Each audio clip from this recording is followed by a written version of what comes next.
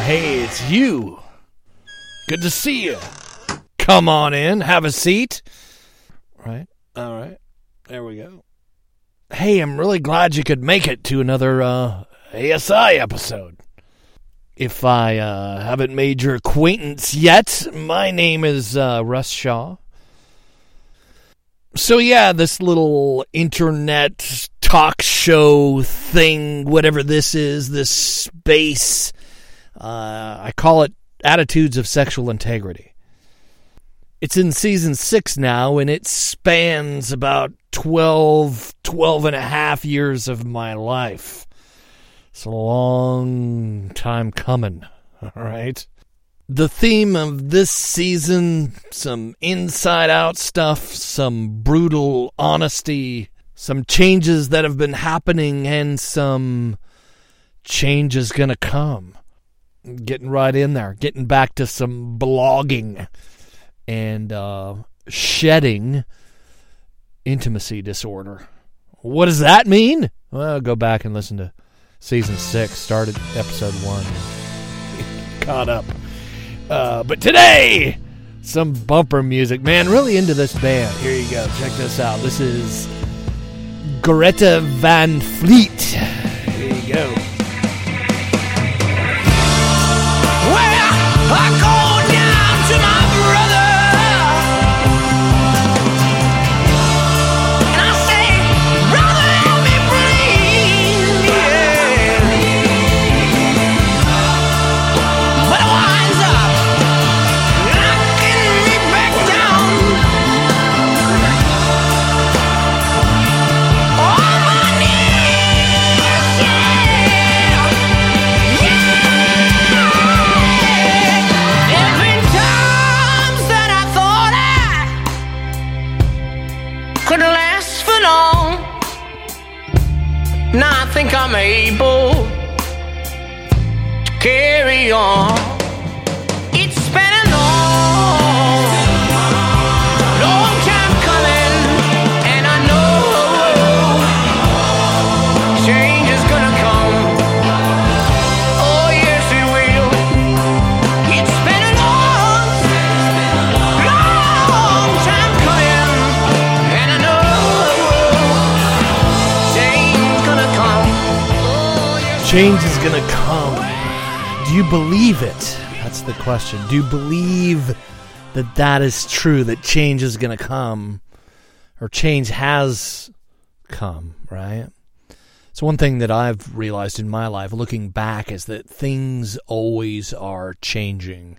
Not just the seasons, but our lives are changing. Our desires even are changing. And at some level, we stay the same. And at some level, we get sick of stuff, and we're always changing to a certain degree. But that heart stuff, you know, when you talk about a stubborn behavior, like sexually compulsive behavior, and it starts to feel like, is this ever going to change after a while, you know? This bad habit that keeps returning, you start to feel like, is seeing change even a thing, even possible? So I'll go back to the original question. Do you believe that change is going to come? Why do you want to believe that change isn't happening? And I want to solve a little dissonance on this show today. But going back to the question, do you believe it? Beliefs are powerful, right? One of the things that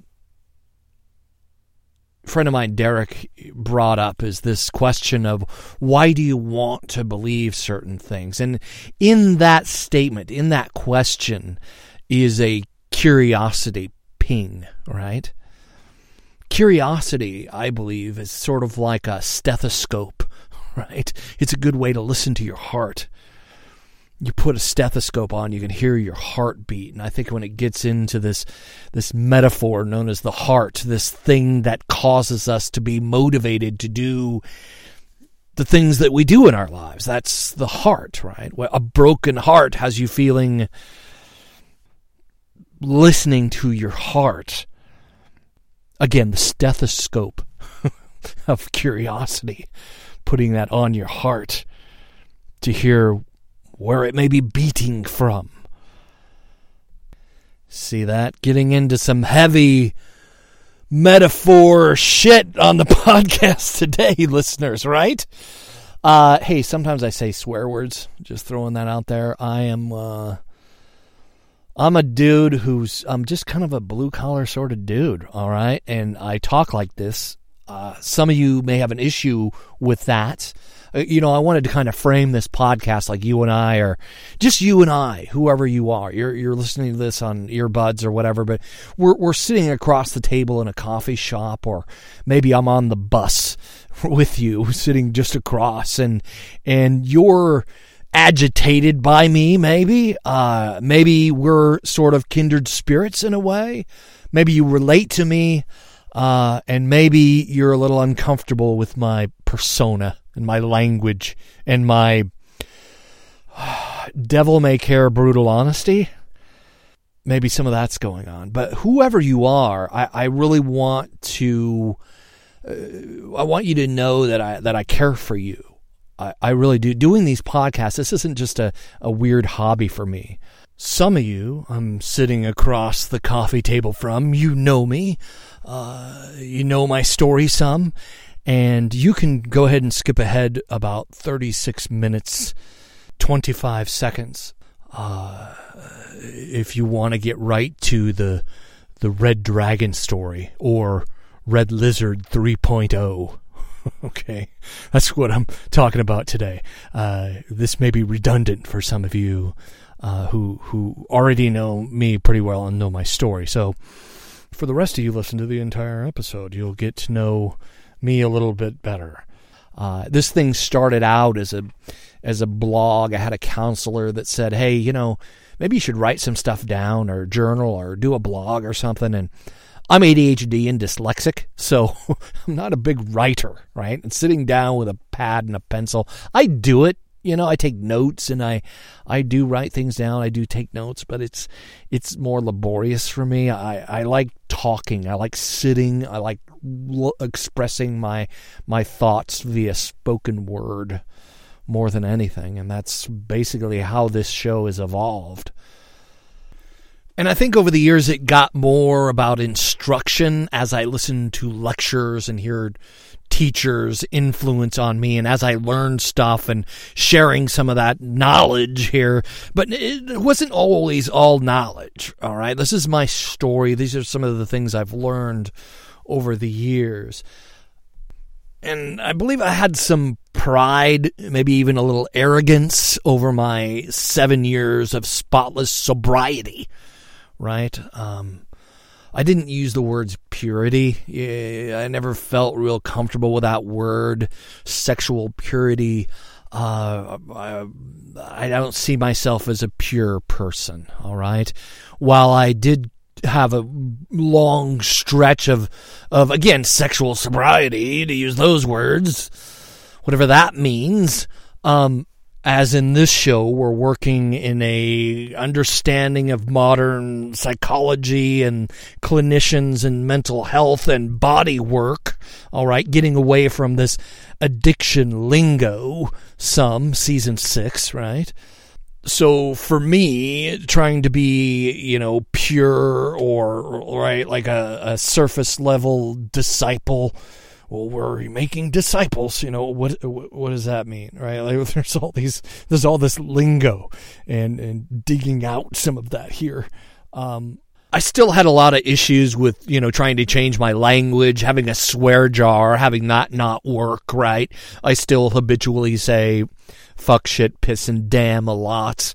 I still tend to self-medicate some with alcohol even, right? I'm getting better at seeing that now with carbohydrates, right? Oh, comfort foods, getting better and more conscious at seeing when I'm like, oh, I just want to, there's a reason they call it comfort food, for example, right?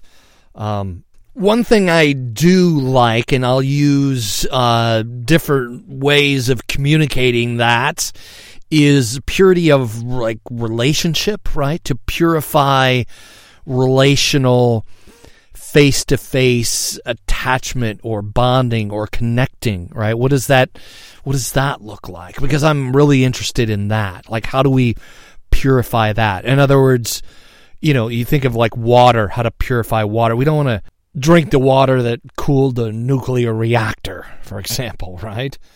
When it comes to what I'm putting into my body, I really want that to be not toxic, right? But there was a time in my life where I wanted enough toxicity to get me by, all right? I liked getting high. I was getting stoned, smoking weed. I started around 14. I think it was 15 the first time I tried cocaine. I drank a lot of alcohol, even as a kid. At 15 years old, I was probably a full-blown alcoholic. Dropped out of high school around 16 because that's when you could do it legally back then. This was the mid-'80s. Broke into my stepfather's house. My ex-stepfather, I should say. My mom divorced. That was stepfather number one. Mom divorced him. My friends and I broke into his house, stole all his booze, and I proceeded to drink a half gallon of rum, which actually killed me. True story. I died for 2 minutes. I was flatlined. EMTs brought me back. I always felt ripped off. I didn't get my near-death experience, right? Like, I don't remember. I didn't meet Jesus or see the light at the end of the tunnel. I don't remember. I was blackout drunk most of the day. I don't remember. So the police follow the ambulance to the hospital. They're asked, my friends are asked where we got the booze. One thing leads to another. I'm arrested for breaking and entering. My stepfather, ex-stepfather, right? He was gracious enough to say, I think Russ learned his lesson, so I'm not going to press charges. But the state of Washington had other plans and forced me into rehab. Actually, they didn't force me. They gave me a choice. They said I could either go to juvenile jail or go to rehab. And I chose rehab, obviously, right? But for me, rehab wasn't super helpful because I learned that I have a disease, right? It's not my fault. Alcohol's the devil. And if I ever touch the alcohol demon again because of the gene that I carry, I'll go off the deep end and be right back to being an alcoholic, breaking into people's houses again. So I didn't do hard alcohol, but I got into methamphetamine and crack cocaine, which wasn't better. Actually became a drug dealer for a while. School for me was difficult too. So I'm, again, ADHD and dyslexic. Teachers just didn't know what to do with me. I frustrated the heck out of my teachers, and I was just, as far as they were concerned, I wasn't very smart, and I couldn't learn, and I wasn't going to amount to anything. Was actually told that, all right? Not that I wasn't going to amount to anything, but that, I was heavily insinuated that I was dumb. I wasn't as sharp as the rest of the kids, and that I couldn't sit still, and that I wrote everything backwards. I was actually sent to a special ed class where I was one of the special ed kids, which has a whole nother stigma attached to it.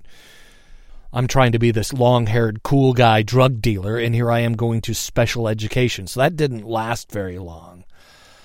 I remember being in one of these classes, I wrote everything backwards, like completely backwards. Like you could hold it up to a mirror and read it. That's how heavily dyslexic I was at the time.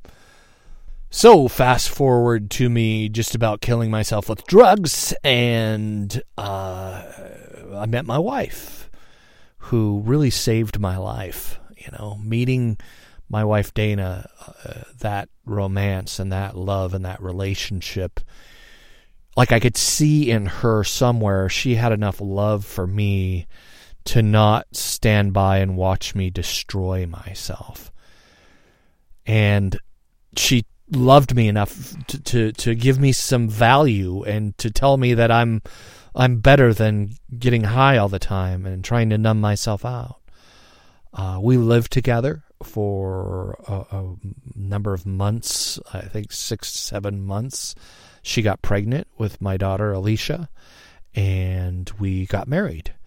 I remember holding my daughter in my arms and just this little miracle, because I think somewhere this negative voice in the back of my head said that my wife would leave me eventually and she would find out what kind of sick fuck I was or whatever, right? This evil, negative shit voice that I had in my head telling me that, I'm horrible and she's going to leave you eventually, like all your other girlfriends did before her. But when I held that little girl in my arms, I knew I couldn't go back to drugs again. And I didn't. And that was hard, but I didn't. You know what's funny is this was like the late 80s when the whole espresso thing, right? Like there's Starbucks everywhere now, like worldwide. But that whole thing started here in the Seattle area. I know it started in Italy, right? In Italy, the Italians were doing espresso. I'm talking about here in the States. This espresso thing became a huge thing, still is. But in the 80s, because we'd just drink coffee that's filtered through water, here in America. Americano, right? But yeah, so the espresso thing was catching hold, and that, oddly enough, really helped me with my cravings for the amphetamines and helped me see some real distance. And to this day, we're going on, 27, 28 years that I've been clean from methamphetamine and crack cocaine. And I realize that I'm pretty fortunate to be able to say that. I still drink some.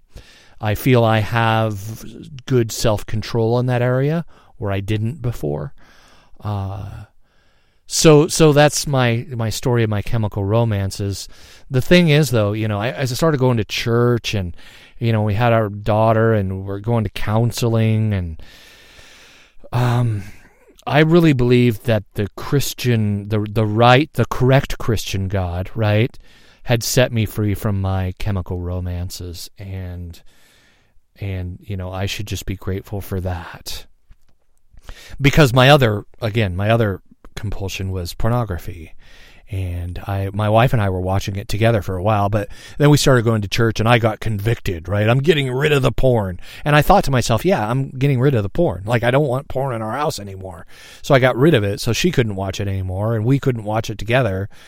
But then, the cravings started for that, and I could sneak it, right? It wasn't going to kill me. That led to years of pornography use, compulsive pornography use, the kind of pornography use that got darker and darker, to where you're, it starts out, you're watching a couple have sex, and then pretty soon you're watching gangbangs, and, people are bringing in animals because it's that thing, right? The thing that got you off last week isn't going to get you off this week, so it gets progressively worse. It got to the point where I was seeing prostitutes and lying to my wife about just about everything, not being able to expose my inner self, my inner world to her at all. And it was really risky sexual behavior that I was engaging in. So 2006, that was about the time I was doing the show too. So I started the show just saying, hey, I had this pornography addiction, and, I've gone a year without looking at pornography, so hooray for me. And then, I had this counselor again that encouraged me to start a journal or whatever. That's what this is, kind of, right?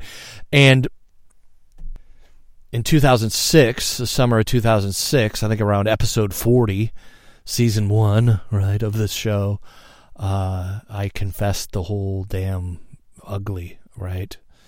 To my wife, my church, my community, my family. And that was brutal. The show goes silent for almost a year before I picked it back up again and felt like, hey, some healings happened. I was still getting a lot of emails from a lot of people who said that the show and the message of the show was impacting them. And so, yeah, I picked it back up again. And today on the show, I wanted to talk about a metaphor that I've used, a parable, you could say. As a Christian mystic myself, spiritual anarchist, that's how I identify. I have a hard time with the word Christian. It's just got so much weird baggage to it here in the States as an American, right? Last episode, I talked about some of my theology and going to some of the roots of Christian orthodoxy and how I believe about my faith today. I really believe that there's a lot of this talk of purity that is behavior-based when it really needs to be relationally based.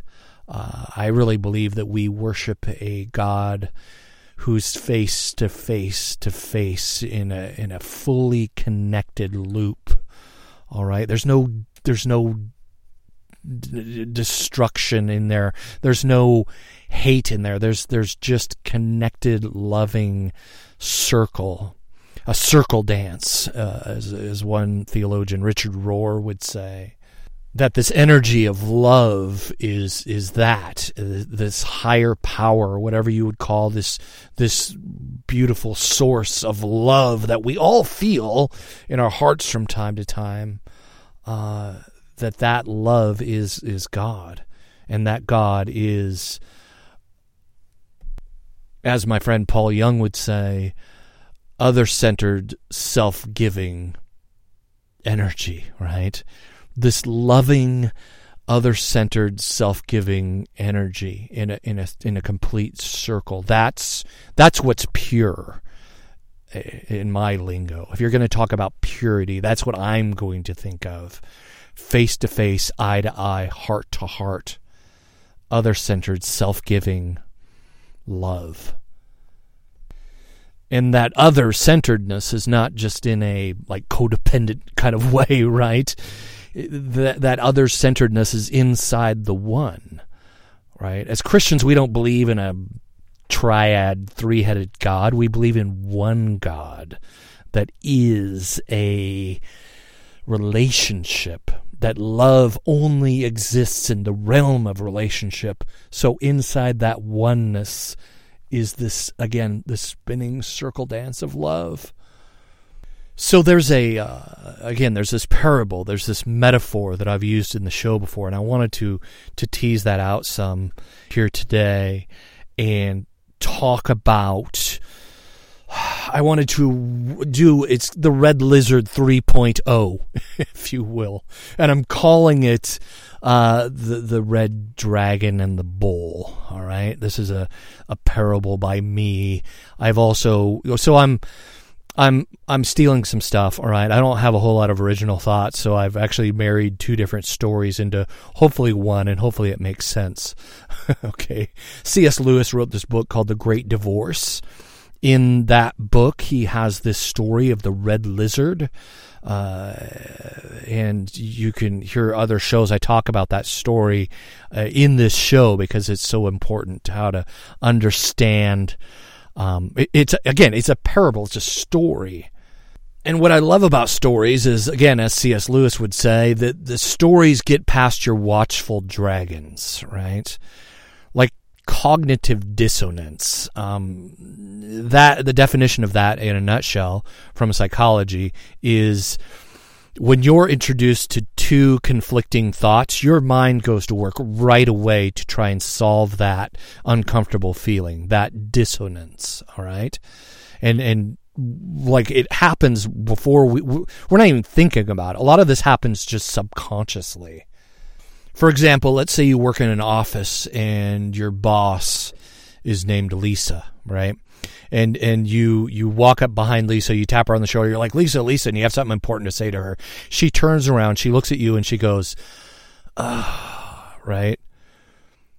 And you react to that inside your head in a split fraction of a second, right? You're like, oh crap, what does she think of me? What's going on in her head? Like that was a reaction. It wasn't me. Maybe she's late for an appointment. Does she hate me? Maybe she's right, thinking about something else, hopefully. But that's cognitive dissonance, right? Our mind starts to tell us stories, and we start to try and solve that thing that we don't understand, right? She's like, or it's you. That would be even worse, right? Your head would go to the negative stories and things that are spinning in that mind of yours in that fraction of a second. You think way faster than you can speak or write or type even. So that's cognitive dissonance. And the reason I like stories so much, and I think the reason that Jesus spoke in parables, is because as Peter Rollins once said, that we actually interviewed him, and he said that stories, these parables, they're like grenades being thrown into a black and white sort of, right? Like there's this kind of like black and white, I've got to solve this in black and white terms, yes, no. And that's kind of what the Pharisees were after, right? They would ask Jesus a question. They were hoping he would react with a yes or a no or a getting defensive or something like that. But instead, he would tell a story, because stories will throw a grenade at the meaning that they're after for even asking the question. Does that make sense? Meaning is a big one when it comes to psychology, philosophy. We're all searching for it. We're all seeking meaning. Every single one of us are hungry and thirsty for meaning. It's what humans do. And stories tend to get right past our black and white. This is good. This is bad, right? This is right. This is wrong. This is should. This is shouldn't. Stories tend to creep past that part of our brain, that part of our meaning maker, right? That part of our reason, and get to the heart. Get to that part of us that processes feelings and emotions. Because without feelings and emotions, you wouldn't do anything. That's actually from cognitive neuroscience, by the way. I heard a professor say that. You know, your smartphone, if you pull your smartphone out of your pocket, you got that on you? Yeah, pull it out for a second. Maybe you're listening to this show on it right now. It's maybe doing things, right? It's downloading apps. It's maybe updating the time or the weather.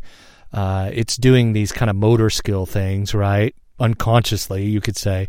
But the only reason that device is useful to you is because you feel something. You feel like maybe I should check my bank account and see if I have any money in there, right? You feel like you should order an Uber, all right, or a Lyft. And, again, do you see what I'm saying? The reason why you would pick up was the metaphor he used. Your brain is like that smartphone. It's very logically based. All the logical parts of your brain, to not have emotion is to not do anything. You wouldn't do anything except for just sit there, breathe, see stuff. The only reason you get up and walk around is you feel like it. All right. That doesn't mean that your feelings should drive everything you do. I think it's another verse in the Bible, right? Like, I don't want to be a slave to my whims. Welcome to the ASI podcast, right? Like, that's kind of what we're after here. Not being a slave to our whims, but whims are also feelings, and the fact is that we react in all of the behaviors that we do, the ones we want to do or the ones we don't want to do, they all are birthed out of a feeling. So, yeah, again, the reason I tell stories, parables is, and I love parables, Peter Rollins wrote a book called The Orthodox Heretic and Other Impossible Tales. And it's just a book of stories. It's great. I love it. It's like parables, right? written by Peter Rollins, who has a doctorate in philosophy, by the way, and is a brilliant theologian, pyrotheologist. So, again, artwork, that's why it kind of bugs me when I hear a pastor trying to tell the congregation what this parable means. Jesus said this. Well, what does it mean? Well, let me tell you, because I have I went to seminary or something. It would be for me now, where I'm at now with my relationship with God and understanding of theology, I think someone telling you what a parable, and I've probably done it on this show too, come to think of it, I disagree with myself. I really do. There's some of those older shows, I don't agree with me anymore. All right. That's why I'm telling folks to, hey, listen to season 6 and you can see what the progression looks like and where I'm at now. Because I do believe I've been on a road of healing and things are getting better.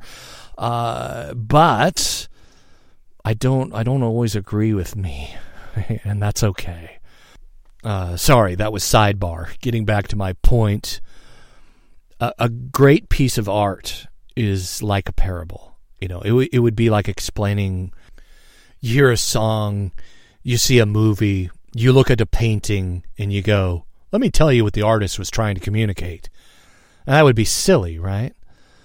But that's what we do with parables. Instead of asking questions and helping others, what do you think the meaning is in there? Or what kind of meaning is Jesus trying to blow up when these guys are approaching him with that kind of question?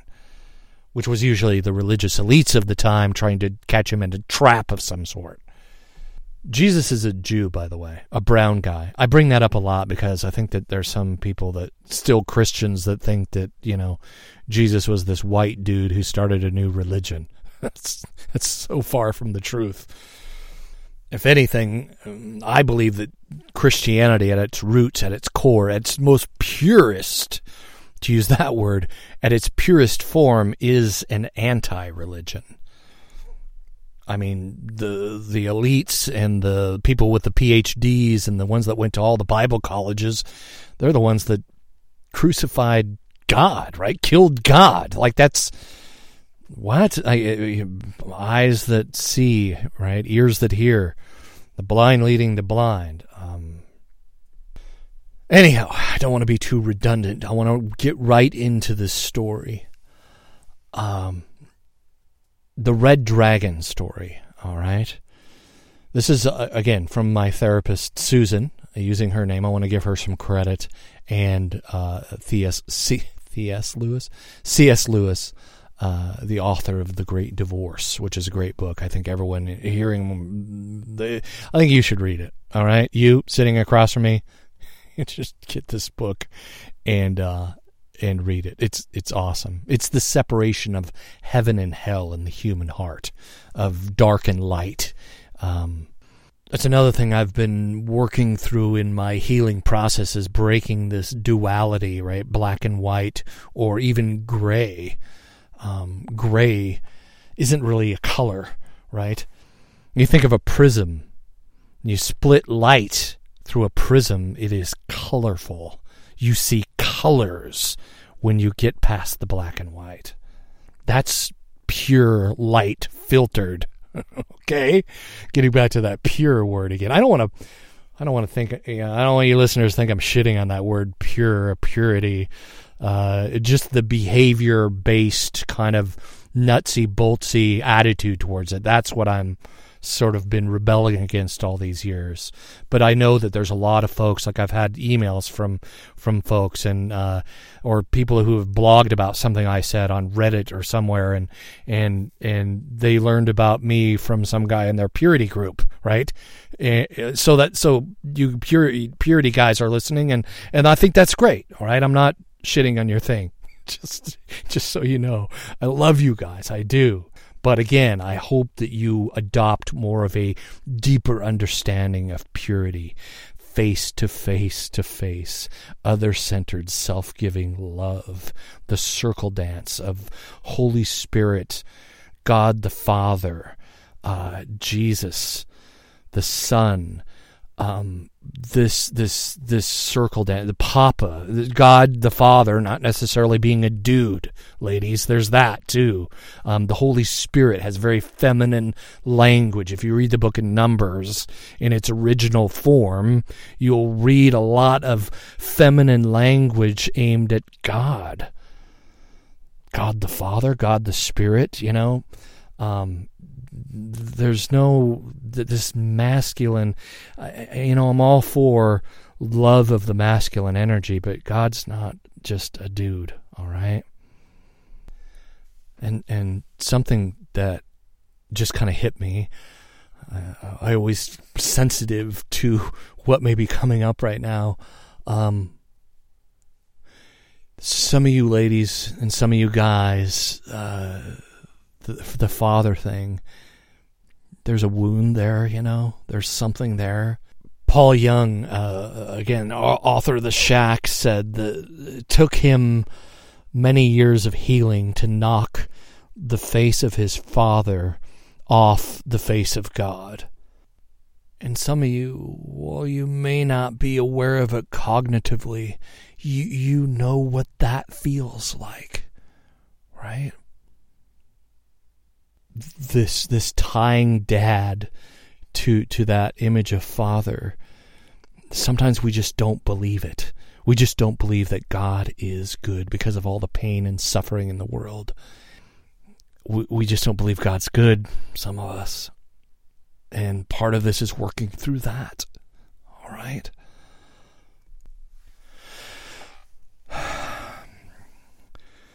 So, this young person is walking on a trail. We'll call this character the Traveler. Through a densely wooded area with lots of hills and valleys. Short hills and valleys. It's warm. It's summer. Birds are chirping. The grass is green. Trees are tall. And I want you to envision this in your mind. This young person is you. Boy, girl, man, woman, whoever you are. But this is a young version of you. This is you at about 14, 15, maybe 18. Think of yourself as young.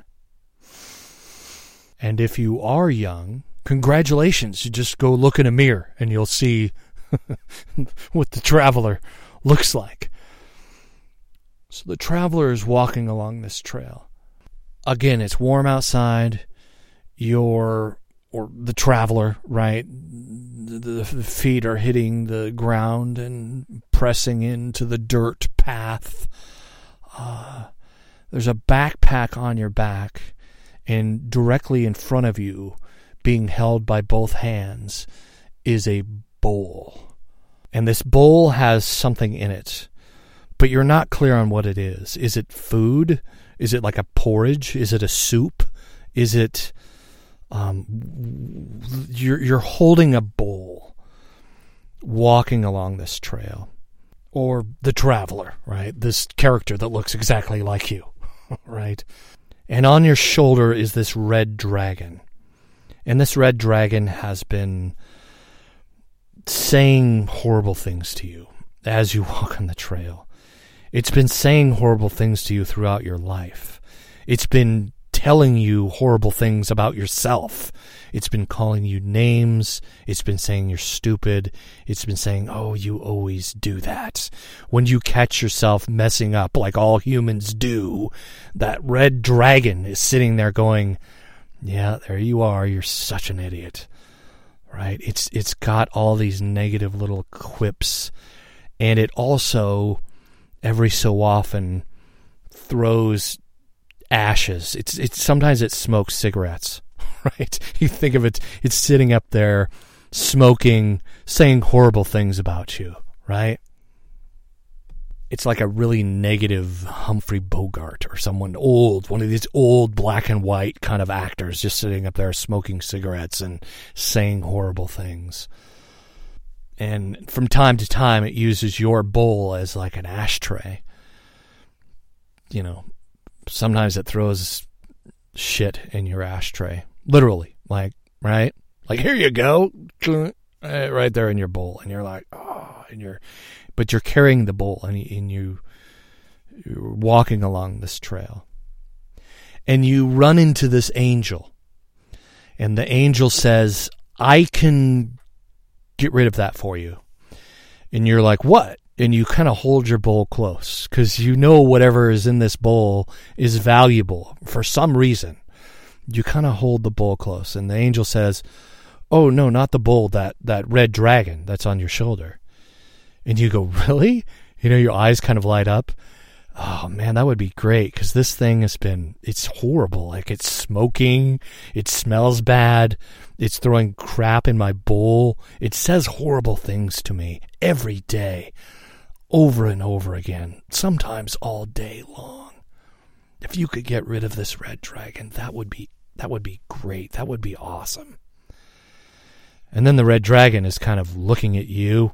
It's looking at the angel. It's looking at you. And then the angel goes, all right, if you give me permission, I will remove the red dragon from your shoulder. And keep in mind, this thing it's got its claws dug in your shoulder.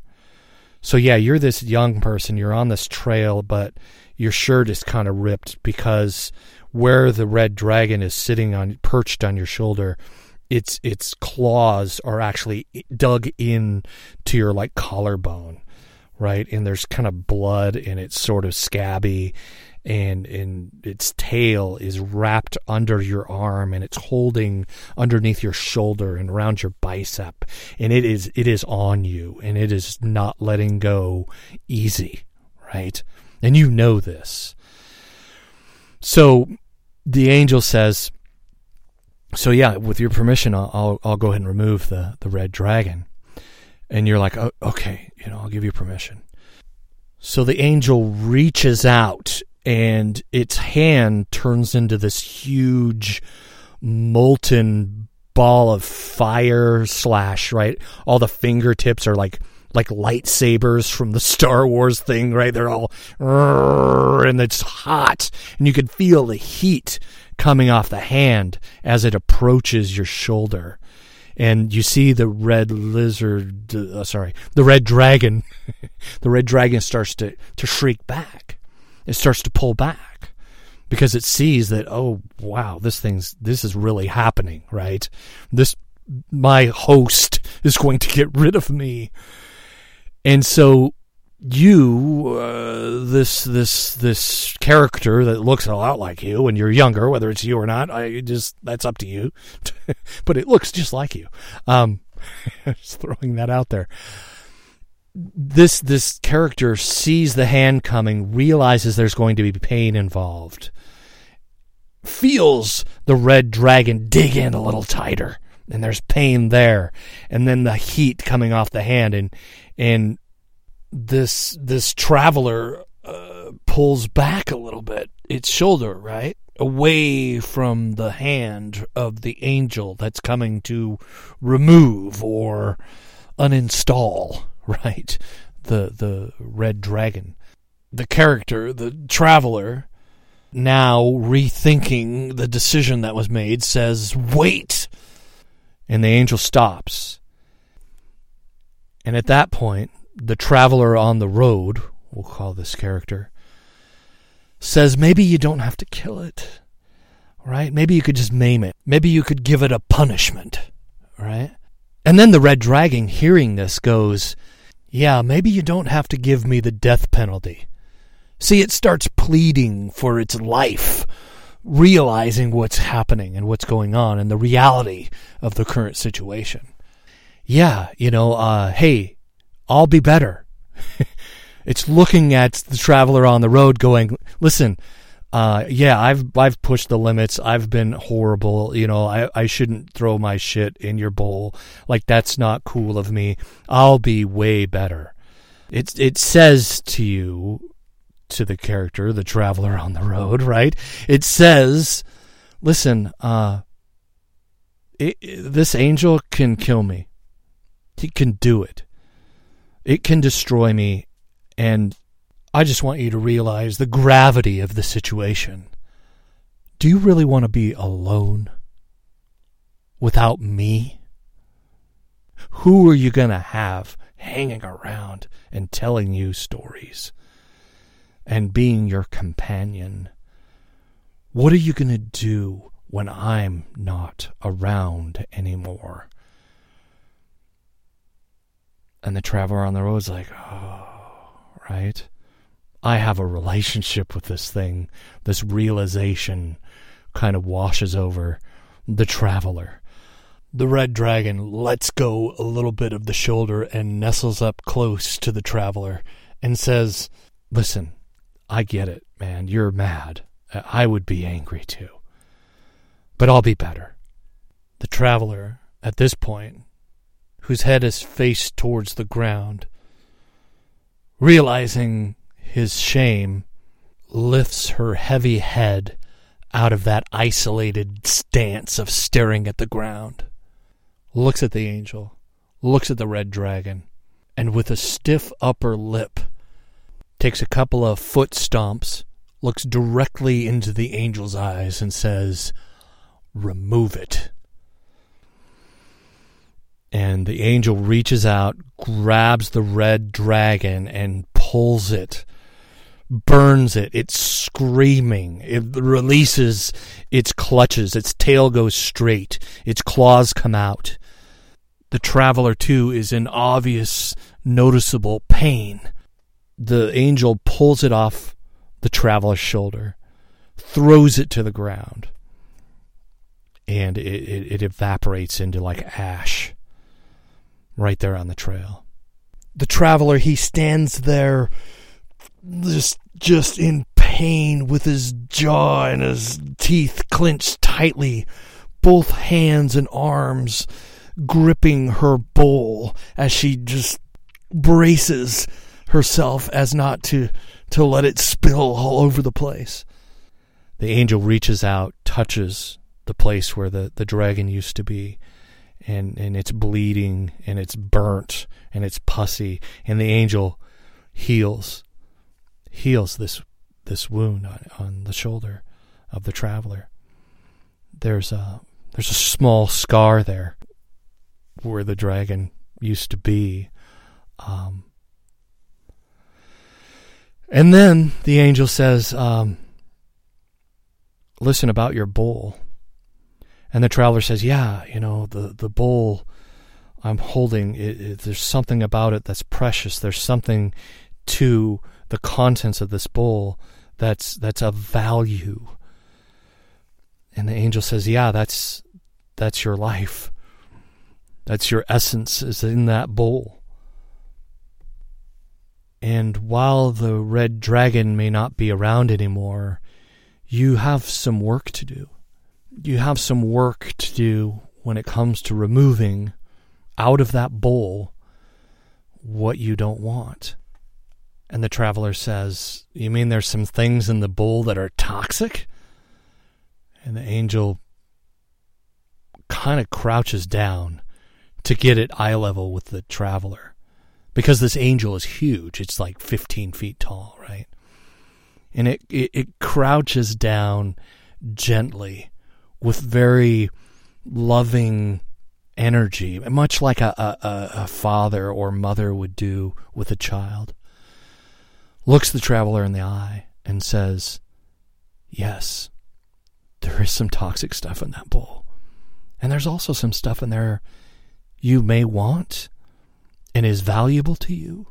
And there's some stuff in there that you don't want. And it's not necessarily toxic, you just don't want it in there anymore. And then the traveler, she says, well, how will I know the difference? The angel says, because you can see now. The red dragon's wing is no longer hanging there, blocking your view of the bowl. And the angel, whose face is lit up with loving acceptance, looks down at its hand, while the right hand is still starting to smolder, right? It's still hot. There's still a little flame coming off it. The angel takes the left hand and puts it right in center of the traveler's chest and says, you will know the way You will know what to subtract from your bowl. From here, you will know in your knower.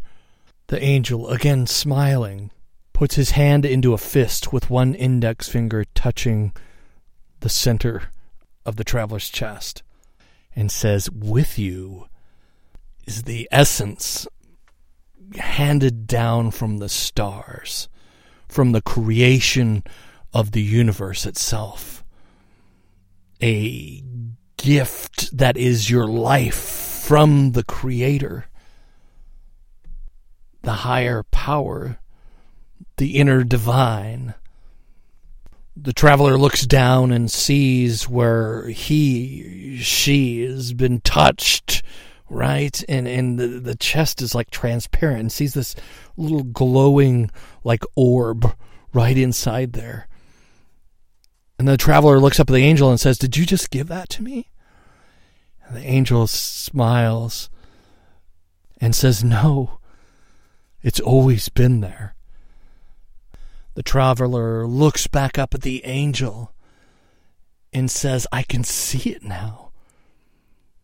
I thought before I was utterly depraved that it was just flesh and bone and disease and darkness and utter depravity in there. I can see it now. I can see that light." And the traveler says, "Well, how come I didn't know it before?"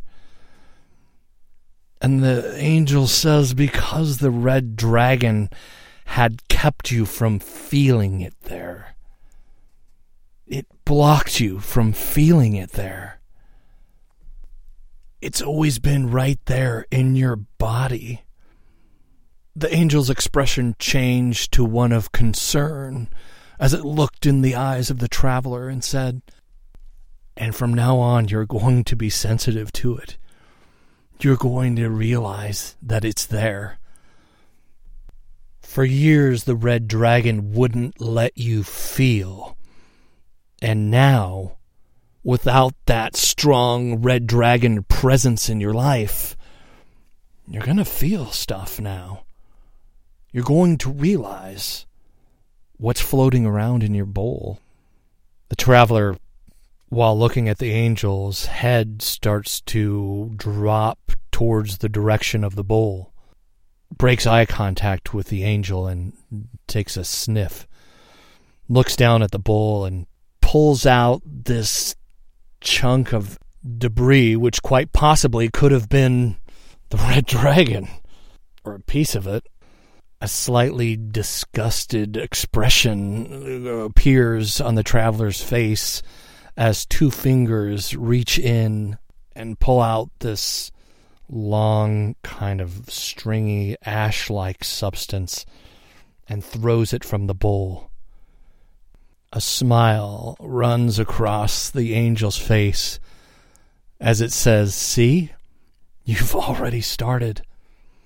The traveler says, "Started what?" The angel says, "Pulling things from the bowl. Things that you don't want there." The traveler says, "Yeah, that was stinky. How did I not smell that before? Oh yeah, the red dragon, right? That thing smelt itself. It's no wonder I didn't know what was going on in my bowl." The traveler looks at another thing in the bowl and pulls it out. The angel smiles and says, "Yes, this is the process of subtraction. There is already good in your bowl. There is already enough in your bowl. There is nothing that you lack. Everything you need is in that bowl. But there's some things you're carrying that you don't need. They are way too heavy, and you were never meant to carry them." The traveler smiles and says, "There's good stuff?" "Great stuff," the angel says. "In my bowl, in your bowl." The traveler pulls out another wad of green, gooey, mucus-like substance and flicks it onto a tree. The two giggle and laugh. The angel says, "I must be going now, but I want to leave you with something." The traveler says, "What? Anything? And thank you so much." The angel says, listen, there's other travelers, and some of them still have red dragons, and some of them have scars where the red dragons used to be. But they all have bowls, and some of them are trying to understand what's going on in their bowl. And it would be good with you if you could walk with some of them. The traveler kind of scoffs and says, I've seen other travelers. They don't have a bull or a dragon hanging on their shoulder. The angel says, you just can't see it. They hide them well. They're under their cloaks. And the angel said, remember, at the top of the mountain there's a ledge, and everyone is going to meet there eventually. But for now, we're all traveling on a path. Does everyone have a red dragon? The angel says, no, but everyone has a bowl. And we decide what we're going to keep in our bowl. The angel touches the head of the traveler with its hand that is not on fire or smoldering anymore. The angel says, one day we will all meet on the ledge, and there's beauty there that you can't even imagine.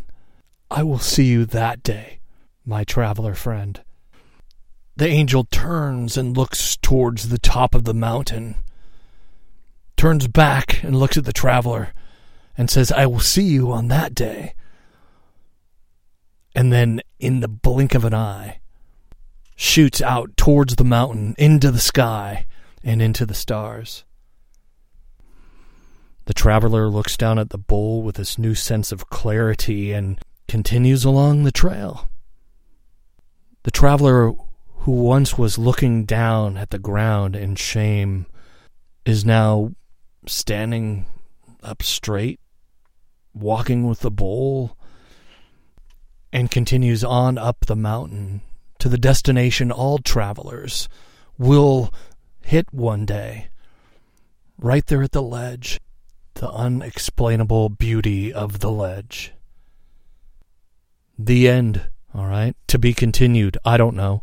That's how I'll choose to end that story. I wanted to point out a few things that signify the traveler is you, of course. That's how I kind of start the story. I just sort of let this blah come out, all right? This wasn't written down.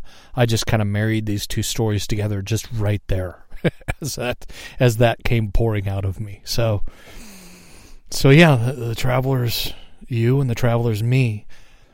The red dragon is addiction or compulsive behavior that was birthed out of my lack of impulse control, all right? Kind of like not being able to not pull on that little string that's hanging out of your sweater, right? Don't pull on that, you know? Well, I continued to pull on my little strings until they turned into a big red dragon.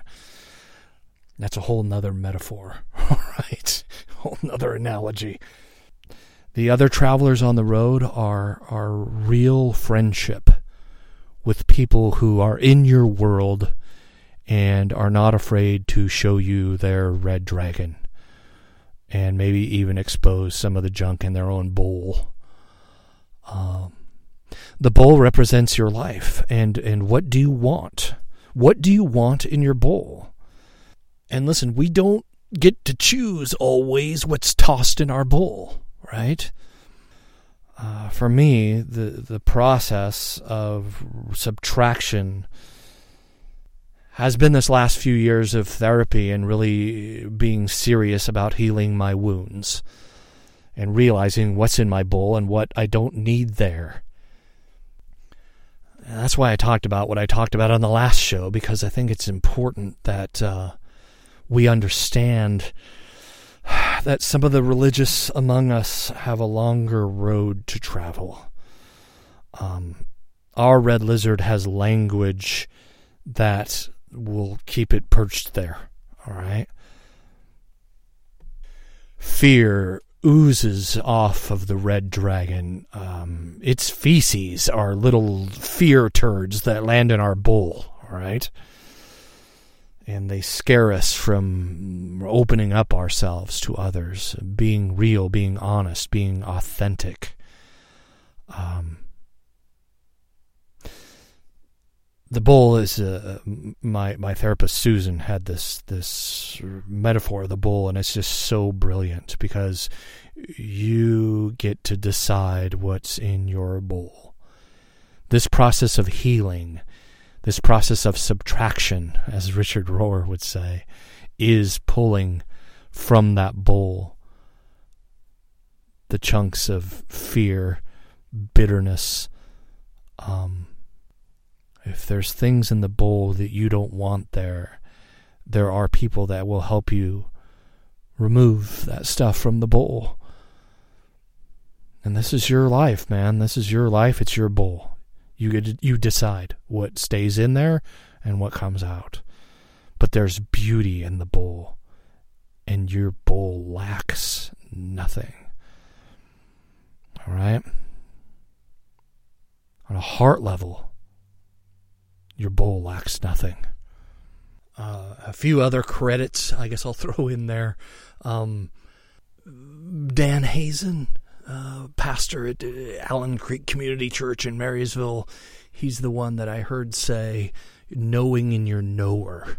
Like there's a spiritual yes that goes on inside of the heart when you know in your knower. That's where I got that from. AC/DC, Stiff Upper Lip, is a song by those guys. The Ledge is from the band Gladys Van Fleet. These guys are awesome. You can check them out. There's a Spotify playlist for this podcast, by the way, ASI Podcast Bumps, if you want to search for that. And follow the band, Gladys Van Fleet, all right? They send notifications. You get to know when the bands come to your town, which is pretty cool. I love you guys. I mean that sincerely. That's the Red Lizard Story 3.0, the story of the Red Dragon and the Bowl. Till next time, I love you guys. I do mean that sincerely. I do this show, and I hope it makes sense, some of this stuff. Russ at asi247.org. If I don't answer your email, chances are I didn't get it. There's some funky things going on with my email. C. Russ Shaw, the letter C, RUSSSHAW@gmail. That's my personal email address. Go ahead and email me at that. You can do that. Until next time.